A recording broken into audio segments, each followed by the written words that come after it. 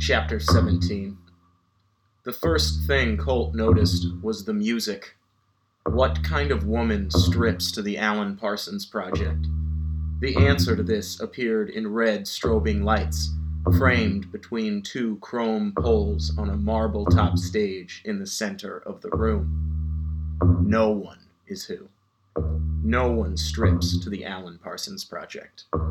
Instead, sitting on her knees and staring into her phone, the dancer just chewed gum to the song. Her red lips and feather boa glowed in the light from the tiny screen.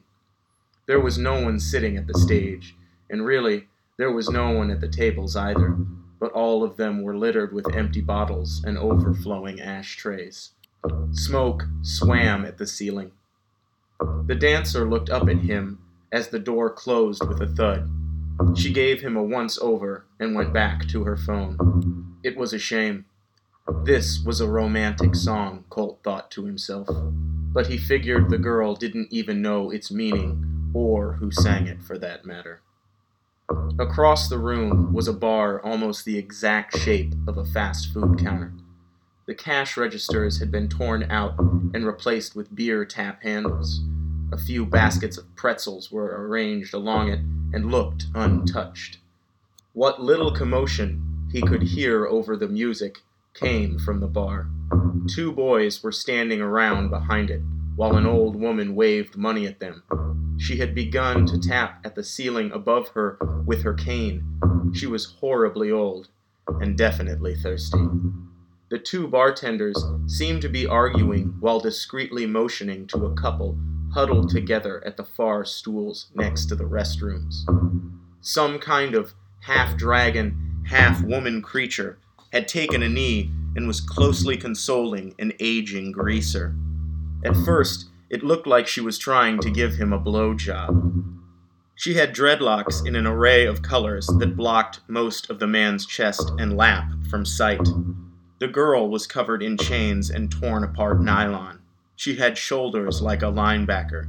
If she was trying to get at the man, she would undoubtedly succeed. But then she rose and stepped away, reaching for the napkin dispenser on the table behind her.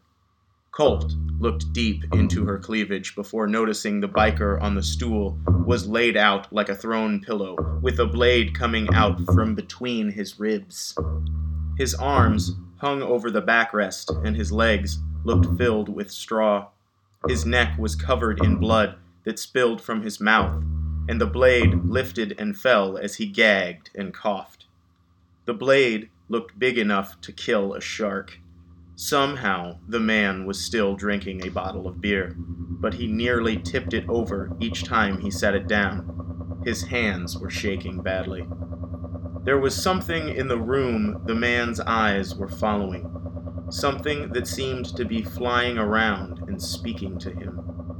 He occasionally smiled and laughed, pointing a trembling finger off into a shadow and muttering to himself. Then his eyes would find the dragon girl in front of him, bent and cleaning his wound, and his eyes would fill with the burden of reality. Then they'd widen and stiffen, blocking any emotion. The girl was talking to him while kissing at the blood on his neck and resting a hand just below the blade. Colt found the whole scene far too sobering. The words of the song alluded to the false remedies of romance. The girl on stage was oblivious to the man dying in the corner. Even the old woman waving her money didn't seem to notice. Far in a back corner, Colt could see the figure of death standing in the shadows, a pointed hood over his face, the blade of his scythe resting on the floor. He pulled off his sunglasses and squinted to make sure he wasn't just imagining this. He was. It was just a coat rack and a few broken umbrellas. He walked over to the bar. The dragon girl didn't look up from the man's wound until Colt threw his gun down on the bar like a set of keys and plopped down on a stool, snapping his fingers at the bartenders. "Hey, get me a Miller Lite," he said. Becca looked Colt up and down while crouched on her knees. Then she stood up. She was enormous. She towered over him. She put a hand on her hip and squeezed her wad of bloody tissues. She had 2 different color eyes. Colt stared up at her, trying to decide which color he liked more. Then she punched him in the face. Although he had no intentions of thanking her for it, the blow was just what he needed to sober himself up enough to think. He laid on the floor, examining the grain pattern of the stool posts. The lights were actually spinning, but also in reverse. They were making him dizzy. Now he was flat on his back, and she was standing over him, with one long leg on either side of his hips, straddling him. She had his gun pointed right into his face, but he looked beyond the barrel, hoping to see up her skirt. She had a tattoo of a snake wrapping itself all the way down her left leg. The snake met eyes with Colt right above her ankle. It looked just like the snake in his tattoo, and was just as long. He couldn't see where it ended. Becca lowered the gun and pressed it into his nose. She was bent at the waist, and from here he could see directly down her shirt. It was a powerful image. Her breasts were pale as milk. He felt the cold metal chill of the gun barrel and smiled to himself, realizing he almost died alone on the road, run over by a semi, or flipped end over end in a ditch like some raccoon or blown-out tire. But no, this was much better. To die looking into the eyes of an angry, beautiful woman. He looked up from her chest and into her blue and yellow eyes. They were filled with tears. She removed the gun from his nose and smacked him in the temple with it. It should have hurt considerably, but at this point, Colt barely noticed. She poked him in the chin with the gun and spit her words into his face. "You're the shit they sent us?" she asked. Colt rubbed his temple. It took him a moment to realize where he was and why. He swatted the gun out of his face and propped himself up on his elbow. "Yeah," he said, coughing. "I'm here about the stabbing. I saw the blood trail out back. I figured I was too late, but it looks like at least one of them's left." He nodded to the biker who'd begun humming along with the music. "And he looks about as dead as it gets. So what do you even need me for?" Becca frowned. It made her look young. Colt realized he was talking to a teenage girl, someone unfamiliar with the simpleness of death. She wasn't angry. She was afraid. She dropped the gun onto his chest. Then she turned back to the old man and ran a hand through his hair.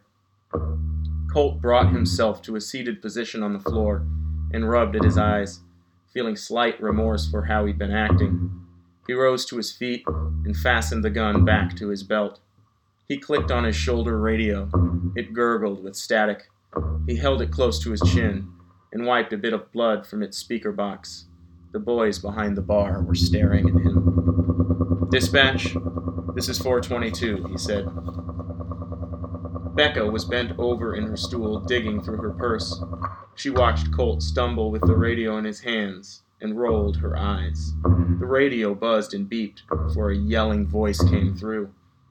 422, what the fuck is going on? Where the fuck are you? Colt gave an embarrassed shrug to the bartenders before coming up with an answer. I'm at Duke's, he said. I've got one stabbing victim badly in need of attention. The other, I suspect, is already dead. What the fuck are you still doing there, the dispatcher grumbled. Get the victim to a hospital, you asshole. Colt shook his head. He picked up a beer and drank from it. It tasted like blood. She must have broken a tooth. What the fuck do you mean, Colt argued. I'm here. Send a goddamn ambulance. What the fuck do you expect me to do? I'm on a motorcycle. I thought I was on crowd control. You thought wrong, the dispatcher said. I got no cars. Nothing.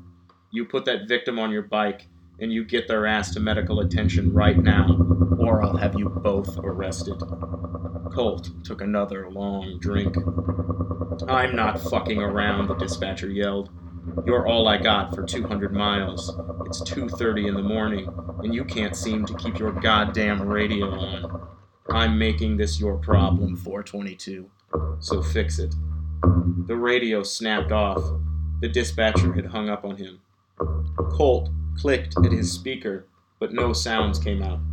Becca shook her head, and just as the music stopped, Jeff coughed loudly and shot up onto his feet, standing to drink the last of his beer. The knife stuck straight through him like an arrow. He finished the bottle and set it on the bar. He blinked and looked around, wiping his bloody nose. That was a good song, Jeff said with a smile. Now let's get the fuck out of here.